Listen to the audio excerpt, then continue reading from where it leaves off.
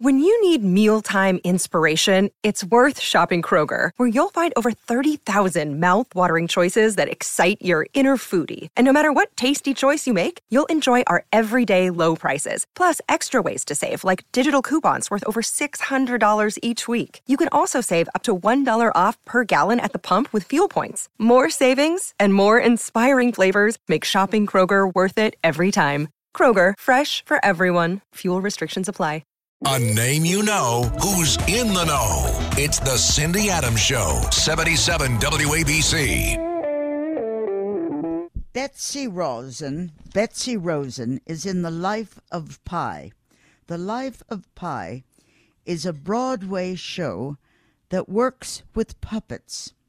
And I'm going to ask her all kinds of questions that are fascinating to me. First of all, this is not like marionettes or handheld puppets. What are these puppets like?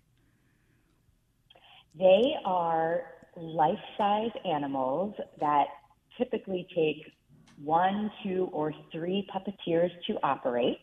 And sometimes the puppeteers are inside of kind of like a framework, kind of the bones, the ribs of, let's say, the tiger, the Bengal tiger, and then 2 other puppeteers are outside. So it involves the whole body of the puppeteer some of the time. So you are in the tiger, is that correct? That's right. I'm in a position called the heart. We have 3 positions of the tiger: the head puppeteer, the heart puppeteer, and the hind puppeteer.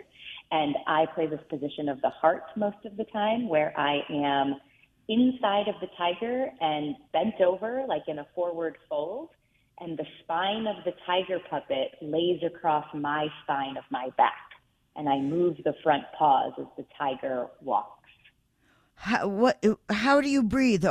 Isn't it an enclosure, or you don't get enough air? How does it work if you're stuck inside the tiger's body? Well, it's not like a costume necessarily where I'm zipped inside, but it's open. So the whole underbelly of the tiger is open, and you see my full human body most of the time from the audience. You can see the puppeteers. We're in full view. We're not trying to hide the puppeteers in this show. We want the audience to see how the magic is happening, how the puppeteers manipulate the puppets, and how they come to life. So I can fully breathe. You can see the top of my head. Sometimes through the front paws of the tiger, you can see my legs as I'm walking on the ground. So you can fully see me. How did you get into puppetry? I mean, a simple person like me couldn't apply for a job as a puppeteer. How do you get to be a specialist? Well, for me in particular, lots of people in this show have come to it from different backgrounds. But for me in particular, I was lucky enough to grow up in Reisterstown, Maryland, which is outside of Baltimore City. And there was a puppet company in my hometown called Open Space Arts. And I started taking acting classes and performing in puppetry, learning about puppetry, sewing costumes, building masks and building puppets when I was 8 years old. And I loved it so much that I spent most of my childhood from 8 to 18 at Open Space. So it's kind of been in puppetry has been in my life almost my entire life. Okay, so how do you get into this show? How do you audition to be a tiger? Yeah, that's a really good question.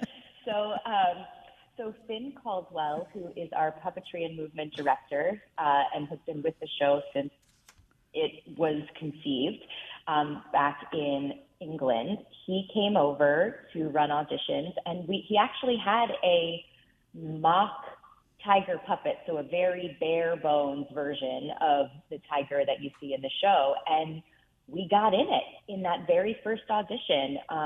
And we moved around, and he had people kind of switch into the different positions, and he watched us as we, were in this puppet for the very first time. None of us had ever been in the tiger puppet before. We also did some movement exercises, and I think it's about For this particular show, looking for not necessarily people who have puppetry experience, although I could say about half the puppeteers in our team of 8 do have previous puppetry experience, but it's also about having a flexible personality, being able to deal. It's a lot of hard work to get these puppets to come to life to the level that we want them to. So you need to have like a kind of a flexible mentality, work well with others. There's a lot that goes into it aside from just the puppetry skill and the physical. Did you ever fall out from inside the rib of the tiger? Did you ever flop down? I have. So actually, there was one performance where half of the show takes place on this lifeboat that Pi finds themselves stuck on in the middle of the ocean. And there's a bench kind of that goes across the middle of the lifeboat. And there's a very intense scene between the tiger and Pi. And the tiger is running around very quickly around this lifeboat. And my foot got caught on the bench and I went down, and I went down hard in front of a full packed house. But luckily, our stage manager couldn't even tell on the monitor watching backstage because my teammates, the head puppeteer and the hind puppeteer, did such a good job of keeping the tiger level above me that I was just sort of on the ground, splayed out, and the tiger was still above me. And so no one knew the wiser except for the 3 of us. So I just very carefully, once I did a quick body check of myself and made sure I was okay, which I was, I just very slowly just crawled back into my position under the tiger, and we kept going. Does he roar? Does he ever roar? Oh, yes, he does. And we make all of the sounds live, all of the puppets, the orangutan, the goat, the zebras, the tiger, all of the sounds that you'll hear when you come to see the show are made live by the puppeteers in that moment. How do you make the sound of a tiger? How do you make the sound of a tiger? Well, we watched and listened to a lot of YouTube videos of animals. We went to the zoo and watched them and observed them.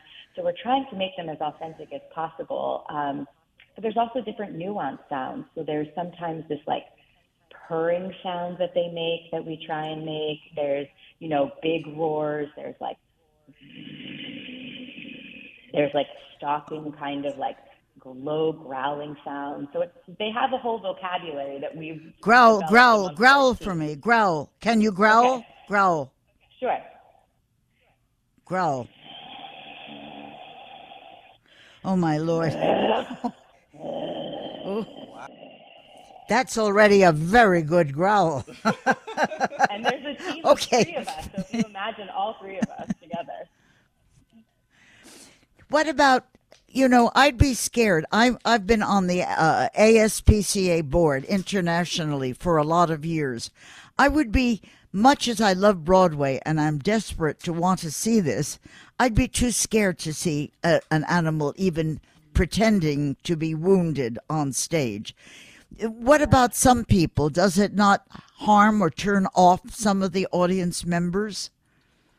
I think there's a level of it that really does get to you. You feel it deep inside because although it is all puppetry, so,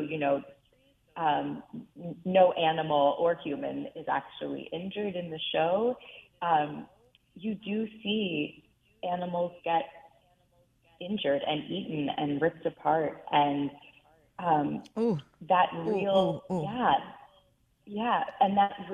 part of the story, though, that Pi had to deal with, on this boat is this real life thing of what happens when you're left with animals and you're trying to survive, So it is a story of survival, and we try and show that in as authentic a way as possible.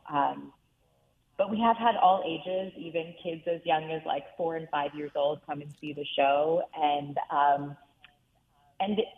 I think there are moments that are scary and terrifying and hard to watch. That's also part of Pi's journey. So, how do you show blood? if they're tearing another animal apart. Yeah, we use fabric mostly. And so there's fabric strips that are used to represent guts and blood. And so that's what it is. So if you see it in the show, know that it's fabric that is making that illusion all fabric.